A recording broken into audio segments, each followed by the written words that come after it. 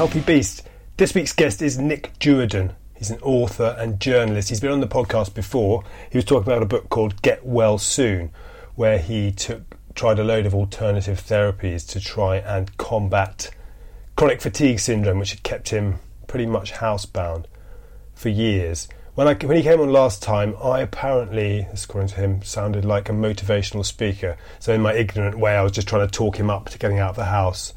Well, not because of me, but he's made a lot of progress and he's now up and about. So I came back to talk to him about all the things he's got going on in his life. He's got a new book out called The Smallest Things, about the enduring power of family. He's got another book called A Life Less Lonely, which is leading us all to lead more connected lives and not just phone connected, but actually connected. But the book I talked to him about before was Get Well Soon, where he spent years trying all kinds of weird and wonderful alternative therapies to get himself better. Well, one way or the other, it's worked, because he's 50 years old and he's looking great. So welcome, Nick Duerden.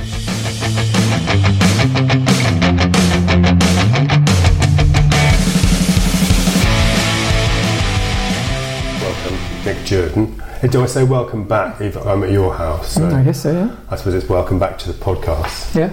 Very aware. I listened to our podcast afterwards and I sounded a bit too evangelical for my own liking. Because just to give context for anyone that didn't listen before, I came to see you about a book that you wrote. So Get Well Soon, about your battle with chronic fatigue syndrome. So we talked about that a lot last time and I wrote an article about it, and I think the article got a bit of heat because people don't like you criticising the condition, but my take on it was, I suppose, if you can sort of fight your way out of it and ignore what may or may not be wrong with you, great. The criticism was a bit that you have to be careful how much you push. But the way I suppose I'm looking at it, that almost all things, apart from medical conditions you can do nothing about, almost all things in life are a challenge. So I suppose I'm probably talking too much in one go now, but I think I just listened to myself talking to you and I probably did sound a bit too much like, are you sure this is real? You sounded like a motivational speaker. It was very motivating for me. But the problem with this, because in my book, an NHS doctor eventually tells me, like 4 years afterwards, that I never had chronic fatigue. It was something different. So chronic fatigue is this massive umbrella and it affects people differently. And the arguments, I guess, may have come your way stem from the fact that you can't fight your way through this because the body isn't working as it should. So you can try all you like, but the body isn't functioning properly and it's diminished. So if you do push through, you become worse. And I guess lots of people have tried to push through in the past because that's our instinct, isn't it? It's a human instinct to do. Everything that you said to me made perfect sense and I wanted to push on through. And I'd learned over the years that I wasn't capable of doing that. So you become overly cautious, and I was, when I met you last time, I was definitely at that point where I was so used to my exaggerated sense of caution, but that was what I thought I needed to do to survive and to not make the condition, whatever condition I do have, worse. In terms of the condition, apparently it's the mitochondrial cells aren't functioning. So the mitochondria are the cells that give us energy. Mine are faulty. I got a really nasty flu years ago. It was a strain of bird flu that I caught while on a work trip in America on the West Coast. And it laid me low like I'd never been before, and apparently my body never recovered. It attacked the mitochondrial cells and they never recovered either. So I had fatigue, but it was certainly chronic because it went on and on and on, and it still does go on and on every now and then. But it's not the chronic fatigue that the NHS understands, because I don't have lots of the other symptoms, so they were not able to treat me. So I was, in the course of the book, meeting, to be honest, people not unlike you who had this evangelical streak that I found an awful lot of strength from, thinking, yes, I'm gonna take the bull by the horns again, because before I'd let go because I was scared. So yeah, I thought it was inspiring talking to you last time. And I do think that sense of pushing on through makes an awful lot of sense in many cases for those who can. And the last 8-9 months, how's your health been? It's been fine, more or less. It's been okay. You get used to it. I think time has a lot to do with it. You become aware of what you can do. You can be too lazy and too, you fall into bad habits quite easily. So I'm aware that I'm constantly, gently pushing myself forward to do more and more and more, because I am out of condition. I must be really unfit because I never put on weight, but apparently that's part of the whole mitochondrial thing. My diet has suffered over the last few years because I can't digest food the way I used to, because we need a lot of energy to digest food, and the mitochondria does that, and it's not giving me enough energy to do it. So I'm eating less and less, so I'm not as strong as I used to be, I'm not as fit as I used to be.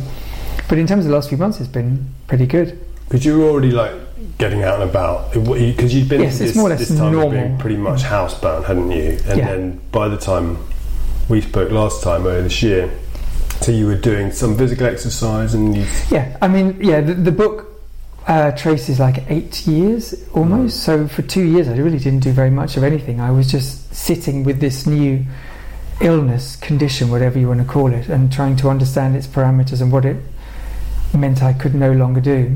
And then I went out and I thought, as we said earlier, I'm going to fight this, I'm not going to accept it.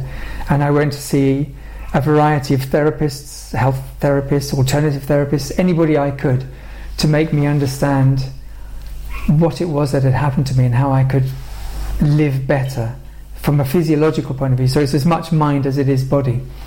And that helped enormously. But also small things like, getting out with the family more, getting a dog, and now suddenly looking into her eyes thinking, I've got to walk her whether I'm tired or not. Just those things get me out of the house, and it makes me, just not sit and dwell at home and feel miserable. I've got this sense of purpose, and having kids gives you that sense of purpose. So you're not living just for yourself, you know that other people and creatures are relying upon you. So you step up as much as you can. Because you were lucky enough, I think you put it, to always be able to work. As a journalist, so you could work. Yes, I never got the brain fog that apparently many people get when they get there's not enough energy that goes to the brain either. So you are as physically exhausted as you are mentally. I only have ever had the physical. So I suppose you didn't have that guilt of you can't do anything. So you were you were achieving something, because for anybody, feeling useful. Yes. Is very important. Yeah, the moment you start feeling useful, and I was aware of that after it had happened, and was my wife pointing out, saying, you've got to do things. She was the one that motivated me to get out and talk to other people about how to get well, and then from that came the book, but also came my return to health. Sorry to interrupt. Your wife comes out brilliantly in the book. I think I mentioned before. Yeah, you can hear your wife's strength right through the book, and it really was her strength. I mean, without her, I don't think because it's quite shocking when you get ill with anything, I imagine. When you get ill with something where the doctors are scratching their head and saying, I don't really know what's the matter, but look, rest, good luck. You do think, well, what do I do now? So I was, quite terrified of it and really humbled by it. And it was her that pushed me forward and said, look, we need you as much as we ever did. So being able to work helped enormously, because I work from home. So instead of watching Jeremy Kyle or whatever's on TV, Cash in the Attic, I'm there working and at least thinking I'm semi-useful, at least in some diminished capacity. But I can do things. Every day I had things to do. And without that, I would have gone mad. That's the thing, whatever work you do, I mean, at a very basic level, if someone's paying you to do it, it's useful. Yeah. You get a phone call, you get an email, think, somebody knows I'm here. Because otherwise the four walls that surround you can be quite suffocating. You need to have some kind of outside influence, don't you, or purpose. Yeah, definitely. Yeah, for sure. And I think, as someone, I work mostly from home too, and when I've had, I mentioned to you before, I went and had an ankle operation and I was on crutches for 3 months, and I was able to work the whole time. In fact, in some ways got more done, because I realised how much, when I realised there were meetings and things I missed, but I realised how much time you waste going and doing things that you don't really need to do. Yeah. Yeah, it helps you focus, doesn't it? This is what I need to do. This is all I can do. I'm going to focus on this. Well, yeah, because if your job is writing and editing, as most of mine is, then for better or worse, that has to be done sat down. Yes, so, yeah. And I was very good at sitting down. Yeah, really excellent, good. excellent. Champion at sitting down. Yeah.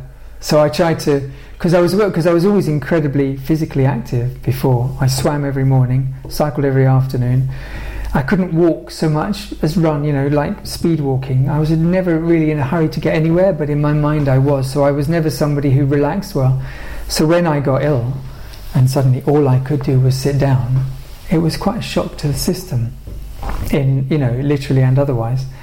So I haven't been able to build much into that. I do 10 to 12 minutes of yoga a day. I'd love to be able to do an hour. But, I'm hungry, something's on TV, I have to do, I'll make up an excuse not to do it. Yeah, see, these are different matters though, aren't they?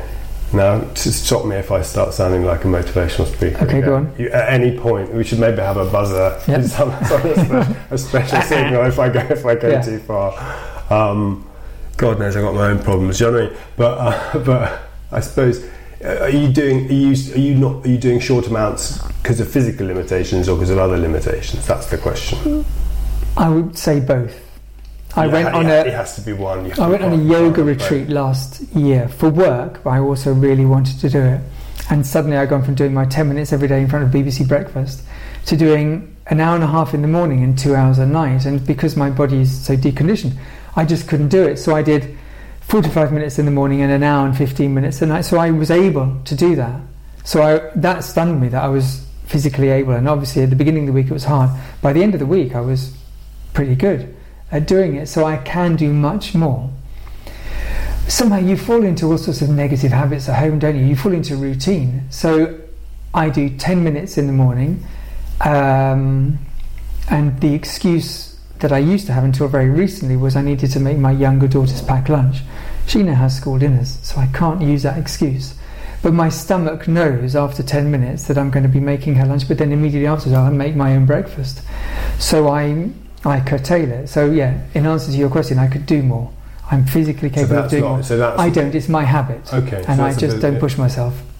If I joined a class, I would push myself, and I keep on meaning to join a class, and I keep on putting it off. When we last spoke, you recommended hot yoga. See, this is really interesting about this kind of condition where you become overly cautious about yourself because the worst thing that could have happened to you has happened. As I said before, the doctors don't quite know what's wrong with you, and lots of things seem to trigger it. You mentioned something called hot yoga, which I'd vaguely heard about. You were evangelical, to use that word again, about its properties. And I thought, I'm going to look at this because I felt really positive after our chat. I mentioned it to a friend of mine, and the same one I talked to you about earlier, who immediately, she Googles and researches everything. Within an hour, she'd sent me all of these really negative press pieces about do not do hot yoga, it can be really bad for your health, especially if you're not particularly healthy. So all of the enthusiasm that you had infected me with immediately went down the plug hole because she had sent me these things saying this is dangerous. Too many clueless people do it without really knowing what the demands they're making of their bodies, and then they live to regret it. So I thought, I don't want to live to regret it, so I went back to doing my 10 to 12 minutes a day. So this person who gave these negative reviews, what role has she got in your life? Sorry, she hasn't. She's an old friend of mine. Okay, and I don't run to her every time and say, "Can I do this?" It's nothing like that. It just so happened that we were talking, and I said, "I had a really interesting conversation this morning with this guy. He came to interview me." Wouldn't shut up. I mentioned it, and it would be fair to say that she's quite an anxious, nervous person, I guess. So she would perhaps naturally radiate. She didn't send me the nice pieces on hot yoga that I imagine are out there saying this is fantastic, the best thing that could ever happen. And I imagine that you've written one or two of them. She didn't send me those. She sent me the ones that I guess chimed with her inner core and perhaps knew might chime with mine as well. We've veered off again. But yeah, do you know why I'm suppressing a laugh right now? I just love the idea that we had a long chat about something. Yes, I was a bit evangelical, but you liked the idea. Yeah. And then you went away and you found a negative friend. Yeah. Asked her what she thought. And she gave. I didn't orchestrate it like that. No. Yeah, but it did pan out that way. And as I said, because there are lots of bad things that can happen in your life, and this bad thing happened in mine, it wasn't very nice, and I'd rather not go back to it. So yeah, you become incredibly careful.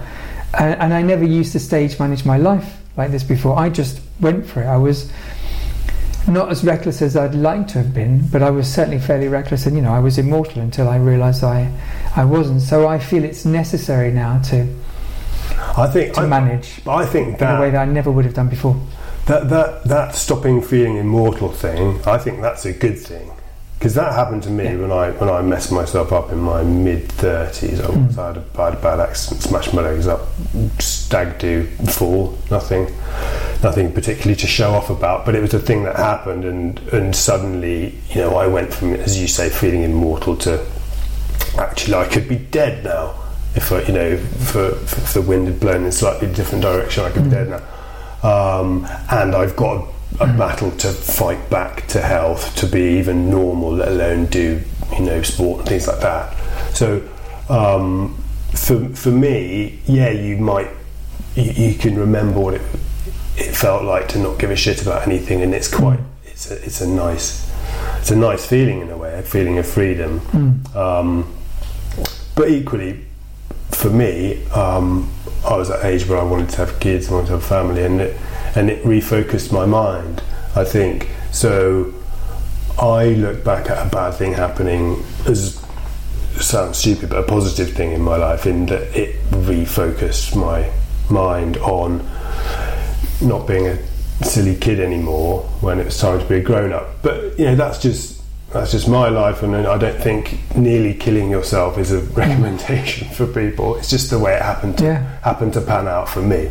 So, but I think in one way or another, at some point in your life, you probably do want to lose that feeling, because that feeling is of nothing can hurt me. I mean, maybe you didn't live a destructive life, and I didn't entirely, but it had destructive elements. Yeah. I think realising that destructive elements can actually be destructive rather than just funny is not. No, that's not definitely a positive. So. But because what happened to me was so disabling in a way, it kind of reduced my world and kept me here inside the house, because I just had no physical energy. I seem to have gone, I suppose, to an extreme where, yes, I need to take caution, especially if only when it comes to physical activity. You obviously had a completely different experience. You broke bones, and something more vague happened to me, and the jury's still out on why, and as you know, lots of people have lots of different theories as to why, but you came back fighting. You did, you're quite weird and quite impressive. You had this inner strength that you broke bones, so you were told to be careful.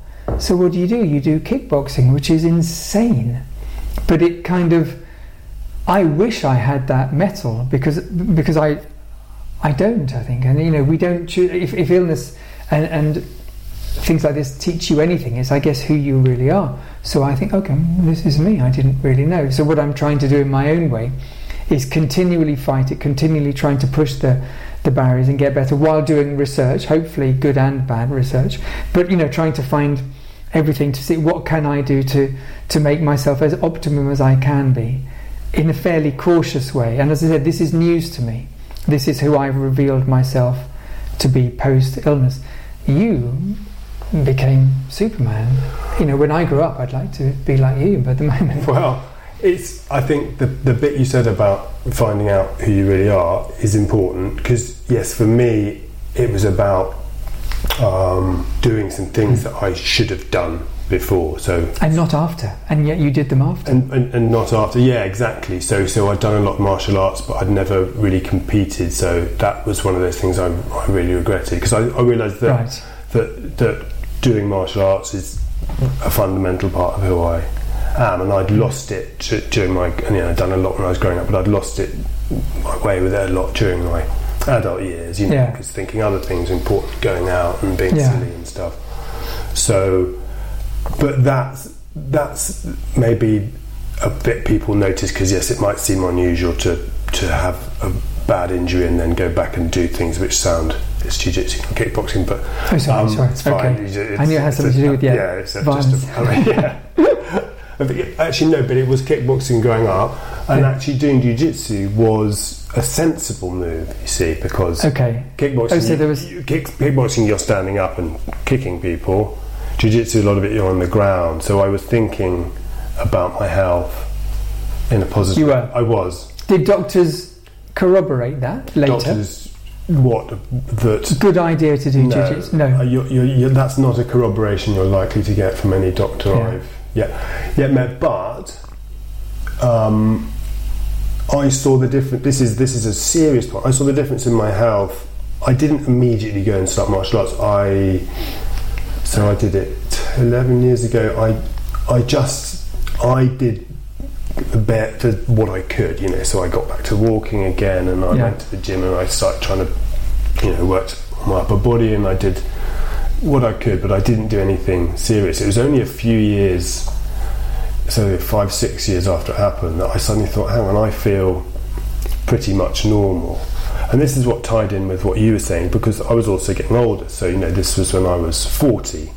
So I'd hit 40, and I'd long enough recovered from this injury to think, well, it's not going to get any better than that. Right. The healing is not going to get any better. Yeah. All that's going to happen is I'm going to get older, and I'm going to get in worse shape. So I just thought, well, I'll try bit by bit doing something that I would love to get back into doing, martial arts. So I started very gently, took a few private classes. It's a ground-based thing, so you're not putting too much. I see, okay. And I sort of slowly got back into it, and then maybe got a bit carried away and started competing, and maybe possibly doing a slight bit of damage. Oh, you have. But has it done you good, ultimately? Well, I had a lot of metal works, and the worst of the two smashed up legs, I had a lot of metal work in there, and the operation I had earlier this year was cleaning up a lot of the kind of orthopedic work that had been done before. But they said this happens after 10 years with a break like that. You're probably going to need some repairs. So from doing the martial arts, has that possibly accelerated the pain? Maybe a little bit. But on the positive side, I was in so much better shape from having done it, that my overall, the way I feel overall is 100 times better than it was. And also before. Mentally as well. You have to engage. Mentally, it's just you can't compare the two. Leaving behind the things that you loved doing is the hardest thing, isn't it? So if you still had these ambitions that you wanted to achieve, it makes perfect sense from a mental health point of view to pursue them. Absolutely, I couldn't agree more. And it's a long life plan.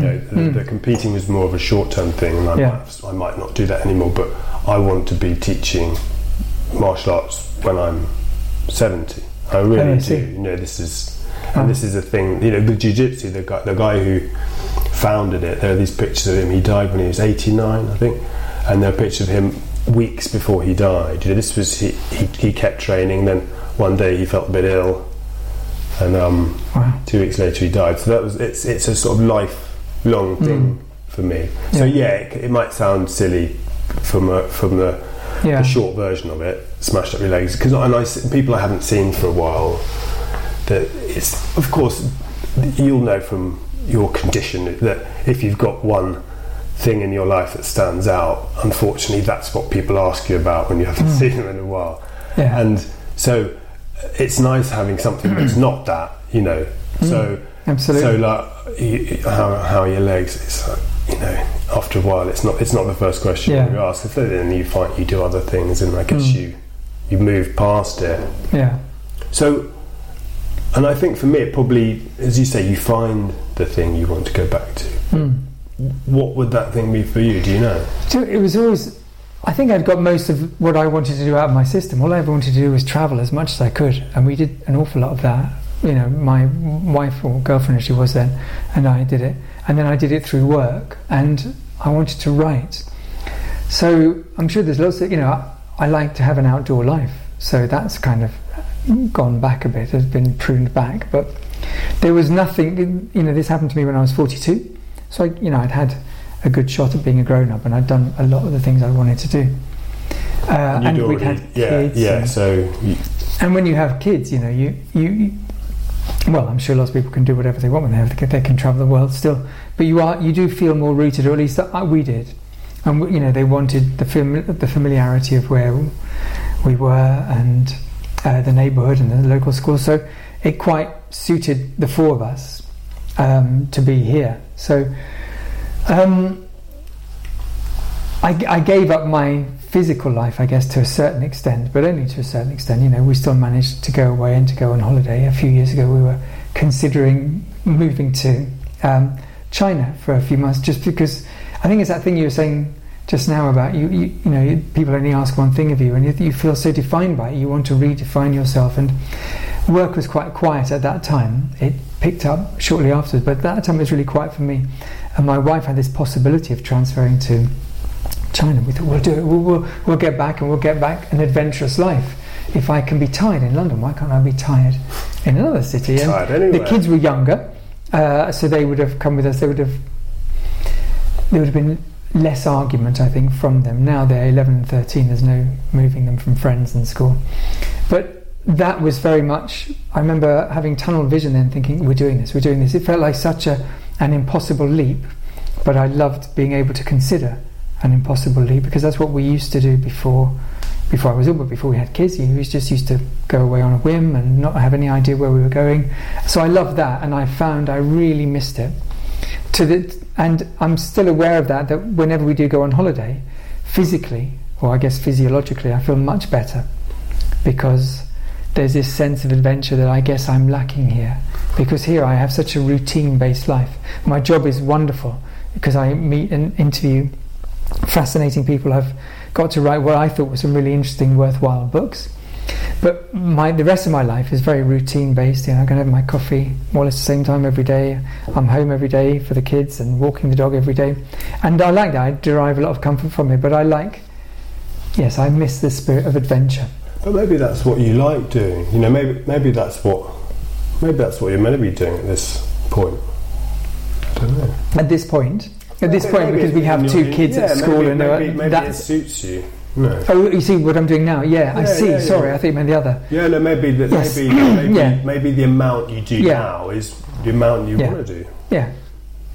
Yes, and I'm aware that I'm not living selfishly. I'm living for other people as well, and it feels, because I did manage to get the majority of it out of my system. It's not all gone, which I'm quite glad of. So maybe one day we can do that again. But the majority of the travel. Yeah, the wanderlust hasn't quite left me, and we went to Spain this summer, and we ended up at a water park, which was absolutely fine, but it's not my kind of holiday. And I'm thinking, wow, here I am now. But the kids loved it far more than they would some train through Uzbekistan or whatever. So I feel I'm in the right place now. So I feel that despite the health issues, I do feel in a pretty good place mentally as well. It makes me feel good that I'm where I should be. I'm doing the right thing. I'm not necessarily putting myself first, and I don't want to. I want to put them first. So, water park in Spain, holiday. How long did you go for? 12 days. 12 days. So, is that quite an active holiday, or not as active as we used to have, but active enough? Yeah. But you're up and about. Yes, as I am here, as I am most times here, and life is more or less normal. I'm not what I was when I started writing the book, or when I started feeling ill initially, when I couldn't really leave.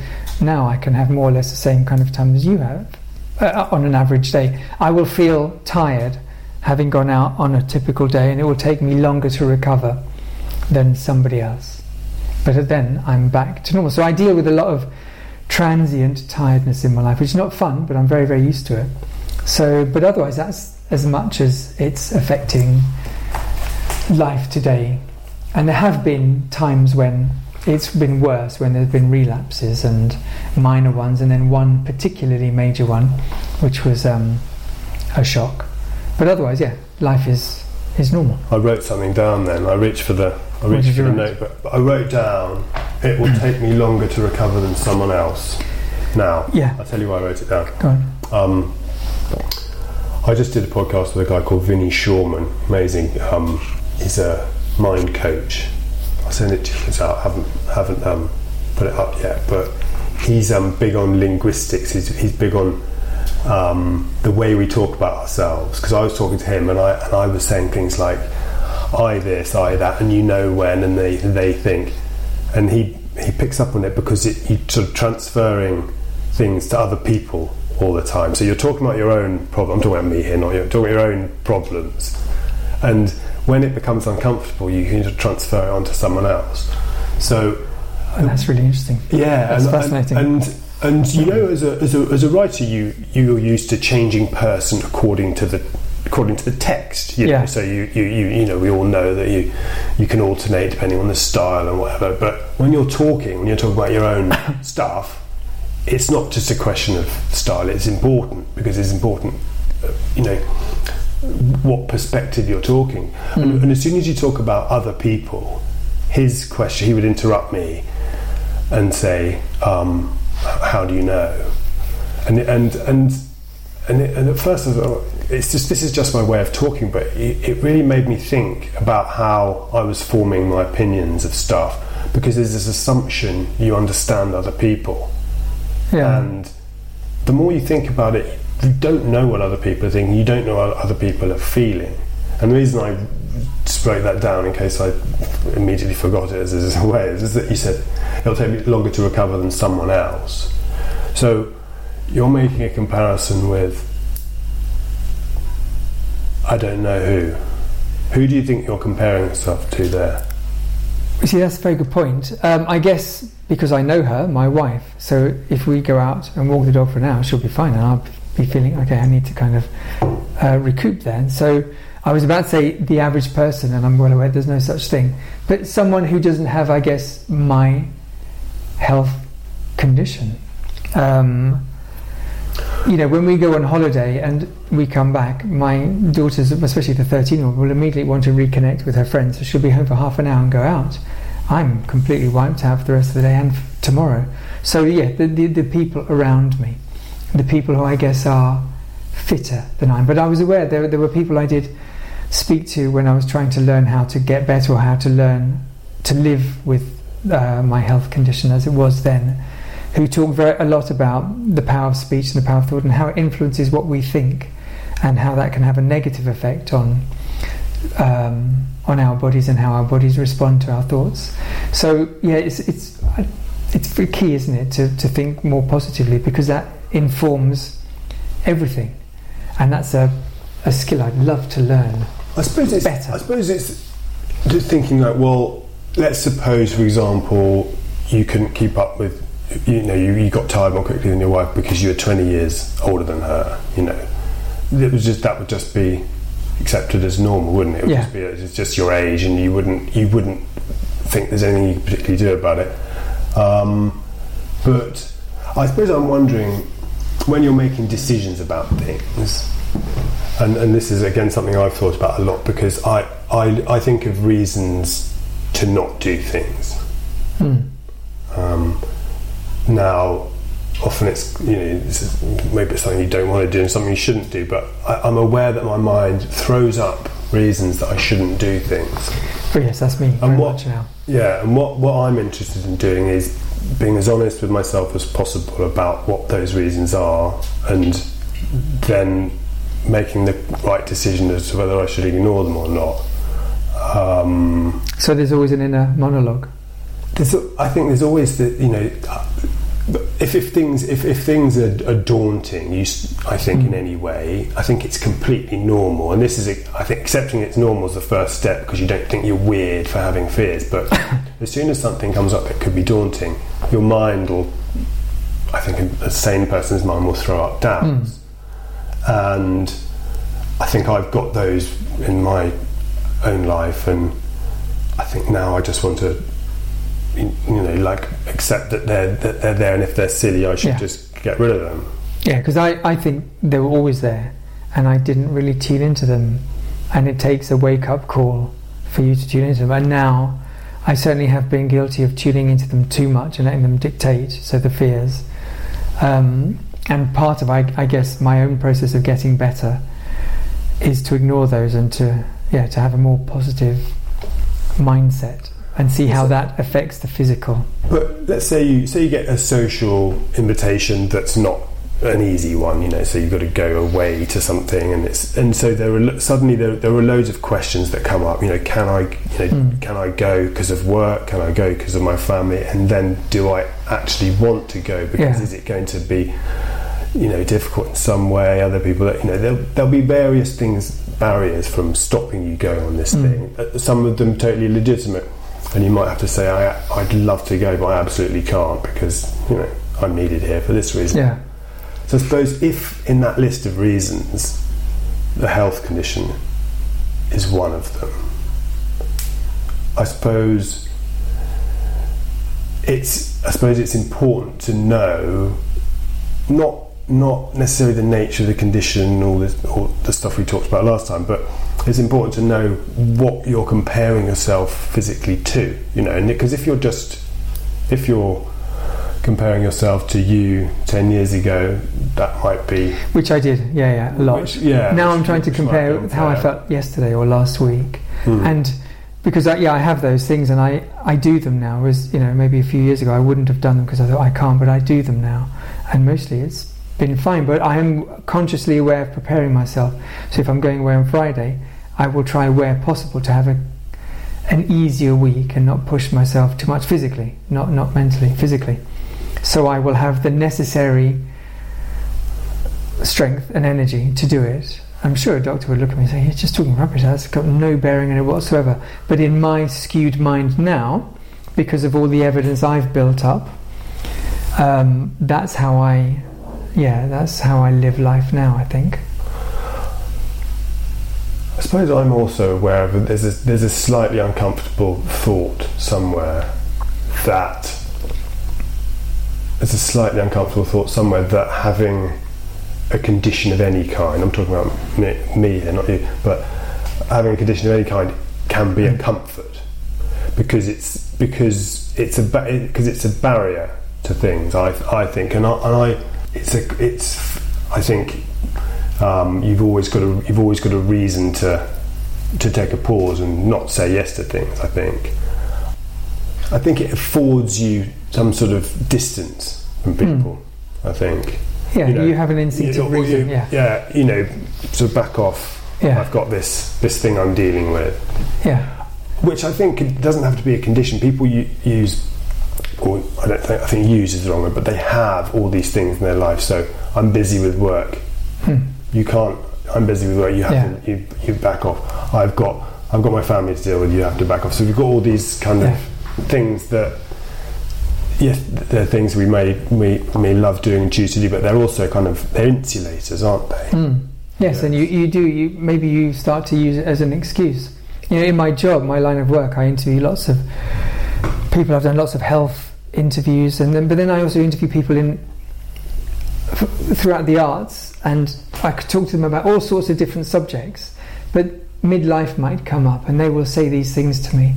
And I think, oh my God, I recognise myself. So maybe this isn't because I have this health issue.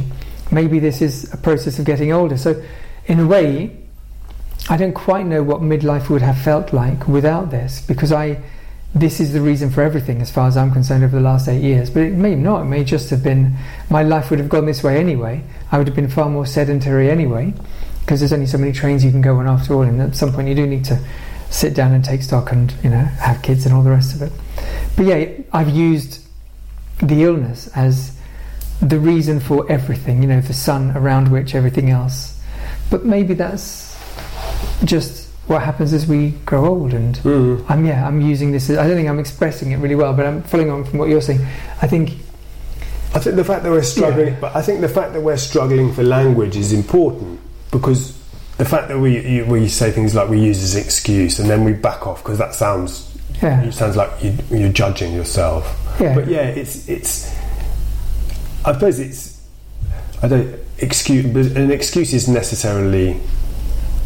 An excuse can be a neutral word, can't it? You have an excuse. No, it's a reason. It's a reason. Yeah, reason is better. Yeah, because I'm aware that I say no a lot, and in my mind it's because of this, but it could be because of something else. If I'm interviewing someone, or I've met someone, had a conversation with someone, and they are full of health, but exhibit the same character traits as me, it sometimes surprises me, thinking, oh right, okay, so it's that would have been me all along. There's a piece in the Telegraph on Sunday about male friendship and how it reduces in age and how we find it harder to make friends in midlife. And I thought that had happened to me because when you're not very well and your social life takes a hit, so you don't go out much, and then you fracture. So then reading various men talking about how their own social circles have slimmed down, and it's got nothing to do with what happened to me, makes me think, it's maybe these are more common experiences to people for all sorts of different reasons, and I don't constantly have to go back to this one Achilles heel of mine. It's because of this, it's because of this. No, it's not. It's because of life. It's because of all sorts of other things. Yeah, I mean, I've definitely become less social. As I got older, I'm definitely happier being at home. You are? Yeah. And I used to be I used to be the last one home, and then suddenly, I don't guess having kids and stuff, and just. But does your wife not enjoying binge drinking anymore? These simple little things like that. And can your wife say the same thing, or is it because there seems to be? She's more social than me, so she's the one that forces me into doing. It really lives up to stereotype, doesn't it? In every case. I mean, in our neighbourhood here, that my wife has worked really hard to make really good friends here, and she works at it. But she's got a really close circle of friends, and they will invite the husbands along, and we will stand there sullenly in the corner cradling a beer, and you think, we are a sitcom made flesh. I do a bit of that, because I find it easier and easier not to go out. Yeah. And because I've got so into training as well. Like if I've got an evening, I'd like to do that. I see. As kind of as much as really it's tragic. Really, I think I'd have looked at 20 years ago. I'd looked at me now and thought, "Well, you're going to go to a yoga class in the evening through choice." I thought that's tragic. But I think I just when I suppose partly I get such joy from my family, and physically. The difference between waking up when you've been drinking and waking up when you've I can't do that anymore. Done sport, or when you've done, or in the middle done nothing, is huge. Yeah. So binge drinking, you wake up feeling now like you haven't done it in years, but you feel dreadful. And done nothing, you feel a bit rubbish. Whereas if you've eaten good food and done some exercise, you wake up feeling. I mean, it doesn't. Nothing's magic, it doesn't. Nothing makes all the problems go away. Yeah, it's directly related to our recovery, isn't it? If we're not recovering as quickly as we used to, you just think, this isn't worth it anymore. And when we were younger, you'd wake up on the hangover thinking, I'm not doing this again. But by lunchtime, you're fine. So you think, of course I'll do it again. But now it lasts for days, and I think, okay, I'm definitely not doing this again because I can't. No. But your social life has a knock-on effect, doesn't it? Yeah, I guess so. I don't know why do men go really unsociable and women? Is that some? It goes throughout life. I wrote a book on loneliness and social isolation, and I had to speak to all sorts of people from mid-teens to 95 was the oldest, and in almost all cases, women were happier to talk than men and to confess to any feelings of being isolated. And in all cases, all the doctors and psychologists I spoke to said that men suffer the hardest. We, in inverted commas, make our social circles in the workplace or the pub. So once we've lost our job, once we're retired, we've fallen off that tree and we don't know how to communicate anymore with new people. We find it really hard to make friends, whereas women can continue to make friends throughout life. It's hard for both genders, but women do it much better than men. And men really struggle. So I spoke to people who had recently retired, one of whom was an alcoholic, so could no longer go to the pub. And he was completely adrift. He didn't know how to make a new social circle at the age of 60. And women can talk face to face, which is what we are doing now, which is highly unusual apparently for men. Men talk shoulder to shoulder, so we have to be doing something physical. I realised I still do it. I'll be talking to someone standing up in the street, and I'll realise that I'm standing sideways like this. Wow, really? There's non-verbal communication for you. I know, it's terrible. And I guess I've always done it, so I stand sideways on, and now I kind of make myself, and all the sort of folding arms and things. So do you think that without the headphones and the microphone for the job that you're doing now, you wouldn't be as good or as frank a conversationalist? Because you are really good and open. But is that the paraphernalia that's making you? I think it's partly the paraphernalia, and it's partly the feeling that there's a need to make ourselves do it. Oh. Because you see how little it happens. I've been, we have a friend who has MS, and I've been trying to get her to do a podcast with me, and she doesn't want to do it. I don't want to do a podcast because I don't want to publicise her condition. She doesn't want to talk about it. But it's the only. Some people just don't sit and talk to you, and she's one of these people. She's a lovely person, but you never get her attention for more than a minute. And if you might if you're having a laugh, but anything you're trying to talk about anything serious, and there's always something to do. And she's got kids and stuff, and there's always a child dropping something. So people don't do it. I know lots of people who their phones are there, and I don't know. It's rare to sit face to face. But I always sense that whenever people do sit down to do it, even if it's difficult, they're so grateful that they've done it. It feels really good to talk. I guess that's what the dynamic is with a psychiatrist. Presumably, you feel good for talking, and it helps push ease your problems, push them away. Yeah, and you have to. So it's worth hurdling, because I think any therapist like that will admit that most of the work is not done by them. It's talking. And it's the person coming there and deciding to do that, and just sitting down and to a great extent the person's as a kind of vehicle for it. Yeah. And for I don't know. You could blame phones, but I think I think technology is a great part of it. But it was always there.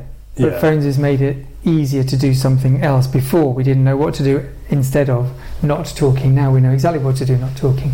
Yeah, now because we have something. Now there's absolutely no need to be uncomfortable, because you can look into your portal and I can look into mine, and we could sit here and we could hate each other, it would be fine. We could share this space because we have this. And there's no need. I mean, even you see, it's become a cliche, but you see groups of teenagers just sitting around and not looking. What's weird as well, because when they're not with each other, they're on their phones talking to each other, and then when they're with each other, they're on their phones talking to whom? Because surely their circle is there. They don't need their phones, but they still are on their phones when they're surrounded by one another. You think, who are you talking to now? I thought you were talking to them when you weren't with them, so now you're all together. Look up. Oh yeah, they don't. And it doesn't seem to be heading. The technology is only going to get better and do fully immersive. Well, one psychologist I spoke to on this subject told me that we have a habit of, this is still a new Christmas present for us. We're still at the novelty stage, and it's making people feel bad, and the newspapers are full of headlines saying this is bad for us, it's having negative effects. That children will get bored first, and they are the ones driving the technology in the future. So you know what, this didn't make me feel really good, I'm going to change, I'm going to make new technology. So hopefully the reliance on the phones that we have now will change shape in the future. At least that's what this particular American psychologist you certainly hope we can't continue just walk around following them around. I do impose rules on myself with the phone. Like, I won't walk around the street. No. Because walking into people. No. But that doesn't seem weird. But it is unusual, because most people are doing it. Yeah. There doesn't seem to be any break on it. No, none. We're all complete addicts. When were you asked directions, for example? And it doesn't. You see people that you think, that person needs directions. No, they're not going to. Yeah. They're not going to ask you. They're just going to find. Yeah, exactly. Yeah. So I don't know. But you don't want to be that. You don't want to be that person railing against the technology. No.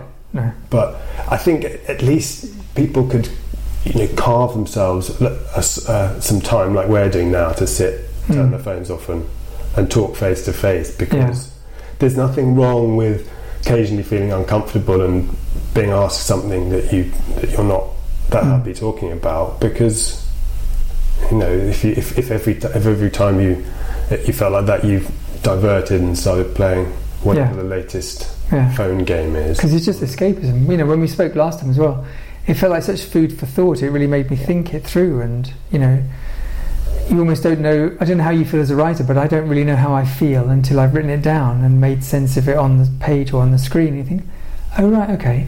Because it takes a while. I hope I write better than I speak. So it makes more sense on the page. And if I hadn't got it there, it would still be swirling around all these disjointed words. Yeah, because and talking helps. Yeah, you're distilling thoughts down, aren't you? You're showing that you're finding some clarity, and I think that ties in with this linguistic thing when we're talking, particularly about a difficult subject. We think, how are we putting this? Has it changed the way you talk now, or is that a learning curve? Well, this was a few days ago. Yeah. It's changed a few things about me. I mean, he's a great guy, and he's a martial artist as well, and he made his name by mind coaching. Well, first training like Thai boxers and kickboxers, but then as a mind coach for some prominent fighters. And it's just a no nonsense approach to what, you know, what are you saying? So, and because we get used to like not being questioned. I don't know. Maybe people let you talk. I think maybe it's because people aren't listening that carefully a lot of the time.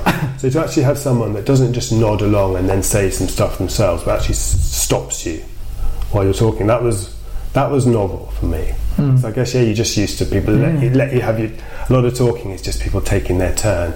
You have your go, and they're not really going. They don't listen. And to realise that I'm playing linguistic games with myself, and kind of skirting around things. Yeah. I went to see him about a social issue of mine, actually, which you might not have guessed from how confident I am. I'm a sweater, or was. So maybe I told you in the context of hot yoga. Oh, go on. But I've had a few interview sweats where, you know, I've been in a slightly hot, you know, you did those hotel room junket type things. Yeah. And you're in a slightly hot room, and I feel a bit of a sweat coming. And I've had a few really embarrassing ones where it's just pouring down my face. Oh, really? Yeah, and it's awful. And it's one of those things that talking about the excuses that pop up. It's one of mine. So like, you know, some formal event in black tie, I'll be thinking, that'll be me sweating. You know, so it's one of my... What prompts it? Anxiety or heat? The difficult thing is it's a combination of the two, right? So I sweat a lot doing sport. So and that's just the way my body is. But because he drilled down into this, Vinny Shawman, he drilled and said, and he took me back to the first time I'd had an anxiety-related one. And it was I remember a couple, and it was kind of embarrassing careers advice kind of time when I'd been in a room that wasn't that hot and I just started sweating. So I think what it is it's a collision of a physical thing that I have that became an anxiety thing. Because you're worrying about it. Yeah. So it's a phobic response. So because it doesn't, you know, if we're if I can do sport and I won't immediately be pouring with sweat, you know, so I can cope with, and I'm in good shape, I can cope with a normal situation. But this phobic response I developed meant it was a thing, and I think I'd more or less got a handle on it because I knew if I was very confident, you know, so if I would get myself really ready for something. So, you know, I've done TV a couple of times. If you get your head ready, I was sort of fine. I wouldn't think about it.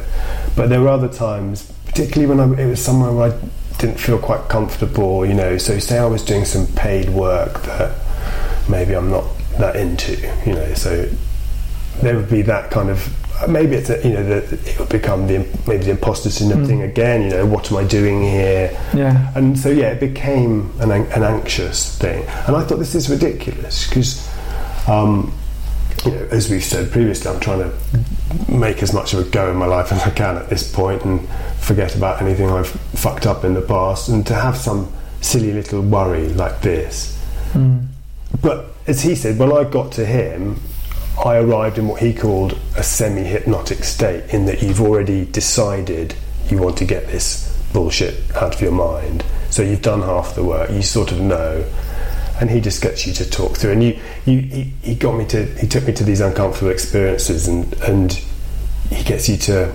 first of all, you do some kind of stuff to show how strong your mind is, like the kind of pretending your hands are magnetized and stuff, where you're aware that it's all tricks, but you can feel these heavy weights in your hands and things like that. So he does some stuff like that, and then going through these uncomfortable experiences, but then doing them back and forward and black and white and back and forward, and just making the whole thing ridiculous and robbing it of its emotional gravitas. Wow. He calls it. That sounds really interesting. Yeah, and it also makes you realise that almost all other worries are the same thing. Yeah. They're all just sillinesses. Because everyone's got daft fears. What would happen if all these what would happen if? Wouldn't it be embarrassing? Yeah. And but when I even talked about embarrassing, he said, you're talking about you. You can only comment on what you feel. But you're assuming. People are assuming everyone's looking at me, everyone's thinking this. Mostly people don't give a shit. Yeah, and that's quite freeing. Mostly people don't give a shit about. Yeah, we need to convince ourselves that we believe that. And that's hard, isn't it? Because we're always worried about what everybody thinks, and nobody's thinking because they're thinking about what everybody else thinks, and everybody's thinking the same thing about what everybody else thinks. But the truth is, we only really have time for ourselves, and we don't really care. It's like you'd never notice that somebody else has had a haircut, or they're not going to like my jeans, or the wrong thing. They're not paying the slightest bit of attention. Do you know what's good for this? This is so awful of me. It's yoga.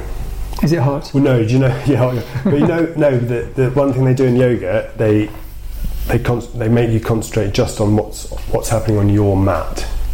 So, like, if you're having a bad day, you're looking around, and there can be distracting things, good or bad, in a hot yoga studio. But you need to do it properly, you need to only concentrate on what's going on. I went on a yoga retreat last year, as I was saying earlier, and I always made sure to position myself at the very back, because there were all these women in lycra who knew what they were doing, and I just felt like a womble there. I just creaking and not being able to do it. So they said, just worry about what you're doing. But I spent the entire time looking at what they were doing over there, thinking, no, I'm supposed to be doing like this. Yeah. And horribly self-conscious. So by the end of the week I was fine, but yeah, it's weird because I just felt I was such a fish out of water amongst people who knew what they were doing.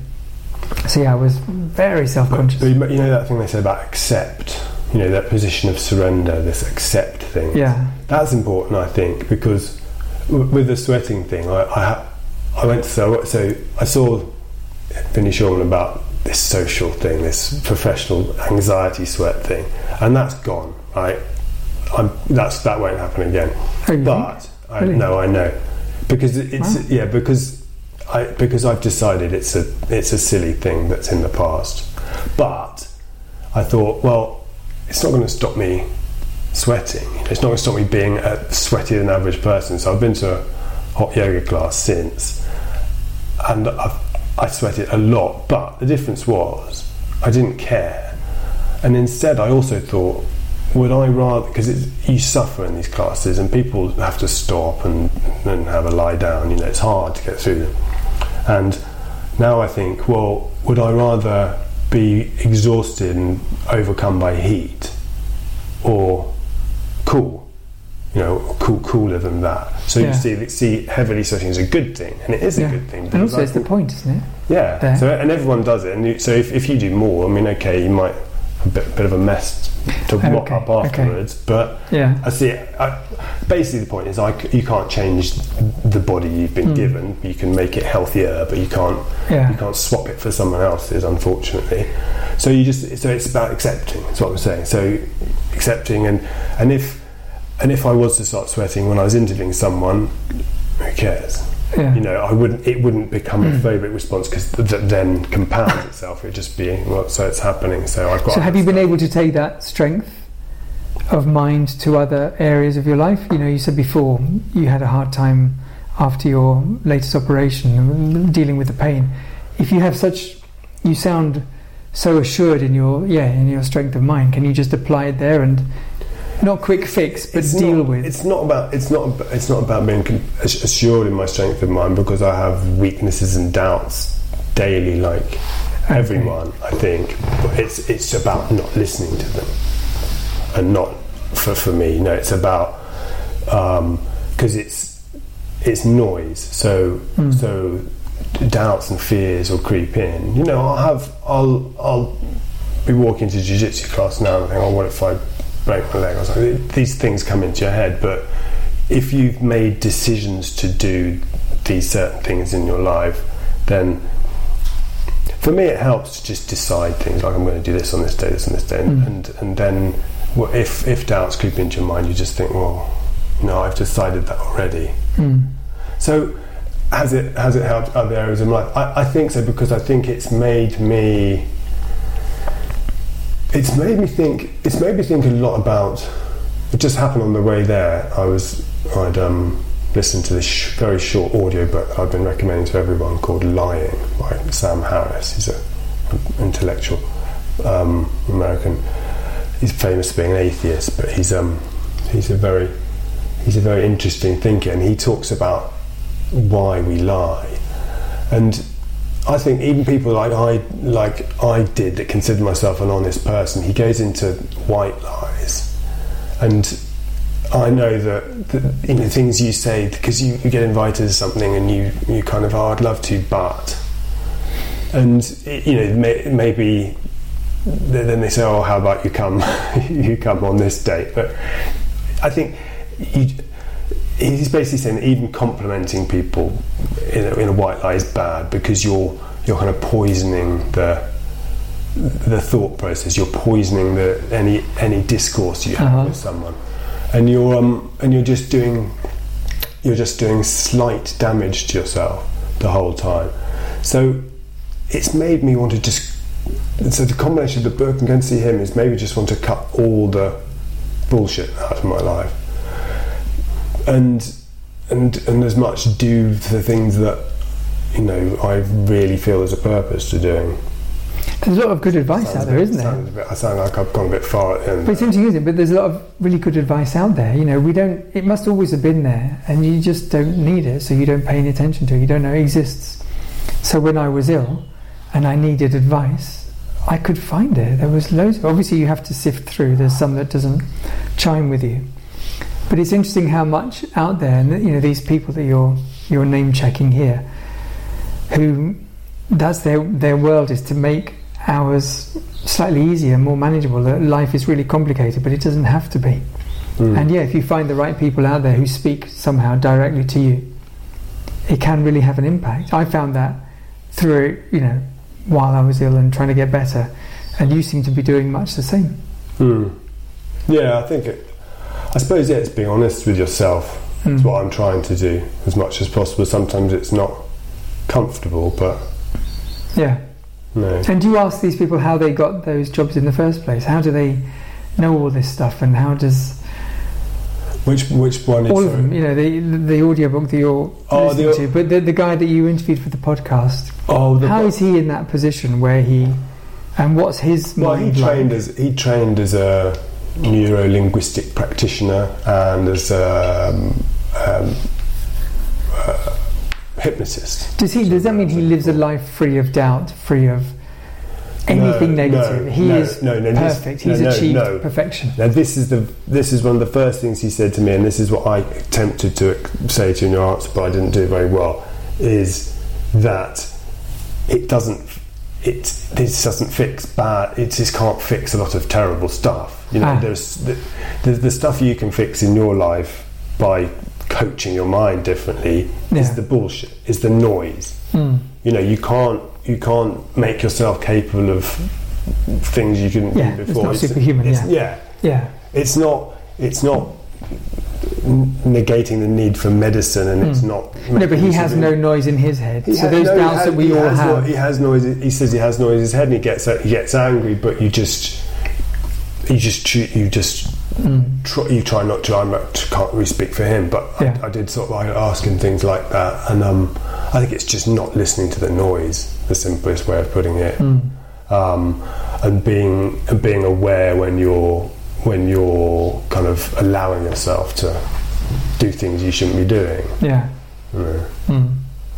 It's very interesting. Yeah. I'd like to hear him. Boy, I've come out and just sounded like a motivational speaker again. No, not at all. That's all, a little bit. No, but you didn't the last time. Those were your words. You sounded like some of the people that I'd met who knew things and knew how to cope with things, and you don't remain a victim. So these aren't negative. These are compliments. I mean, I'm not blowing smoke up your ass. No, but that's nice. But to have that mental approach to life makes an awful lot of sense, because otherwise you do sit there and you just vegetate. And I've never been, I hope, that person. I've always wanted to. So no, Well, I was hoping at very least it hadn't done more harm than good. Because I mean, my take on it was that you're a couple of years older than me, aren't you? 50 now. Oh, you're 50 now. Somehow. Yeah. But you're in decent shape for 50.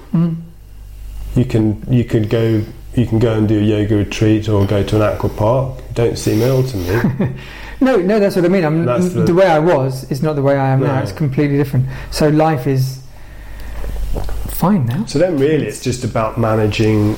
Because all of us, it's about managing your life with whatever limitations you have. And every single person has limitations. Everyone has. They might be financial, they might be physical, they've got limitations, and you don't even need to call them limitations. It's just your life. You can make it sound more positive. These are things you can do, and you don't seem. But you said before that you're almost glad it happened because you learn things from it. It certainly taught me how to cope. I think it's upped my resilience hugely because I've had to deal with all of this stuff. And if you'd told me 6 months before it all happened this would happen, I think, well, no, I couldn't possibly cope. And yet, as bad as it got, I coped on a daily basis with kids, with work, with my wife, with everything, with life. So yeah, it does a world of good for your mental resilience. And if there is a physical cause to my issue, which by all accounts there is, it's something to do with the mitochondria, and they don't quite know how to rectify that, but there is ongoing research. I can certainly influence how I deal with it from a mental perspective.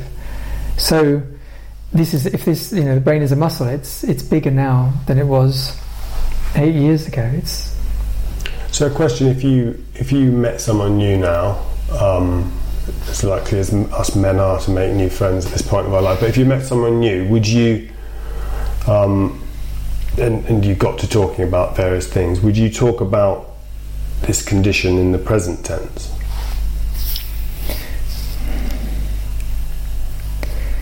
I don't know, both, because it's ongoing to some extent.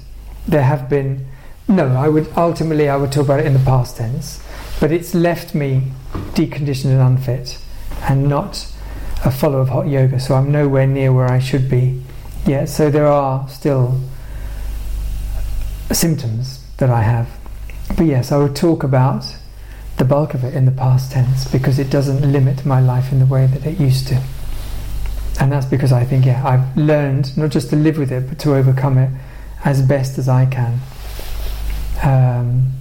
As we were saying before when we were emailing about how you deal with setbacks, that's the key, isn't it? I think about how you, not just with health but in life, how you deal with all sorts of setbacks and you kind of come back hopefully stronger. I've learned how to deal with those as well in a way that I thought I couldn't before. That would I crumble? But no, I didn't. I have this, I think I'm quite focused in, I don't have your daring do exactly, but I've got a real, I hope, kind of inner steel that's not going, this isn't going to beat me. Because if you do go online and Google conditions similar to mine, it can be the end of everything, and you can get really quite negative and bitter, and I can perfectly understand why. But I really didn't want to have that kind of bitterness, and I didn't want to be defined by it. I wanted to try and do as well as I can for me and for those around me and whose lives I touch slightly. Yeah, well, I'm sure you'll go on and get well soon and just be one of your many books. You're looking good. It's really good to see you again. Nick Duerden, thank you very much. Thanks.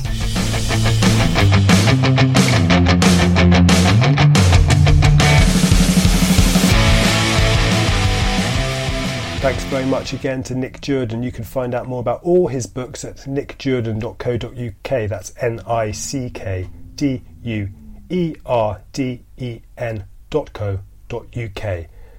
Thanks again. Healthy Beast is at Healthy Beast Podcast. Thanks very much for listening.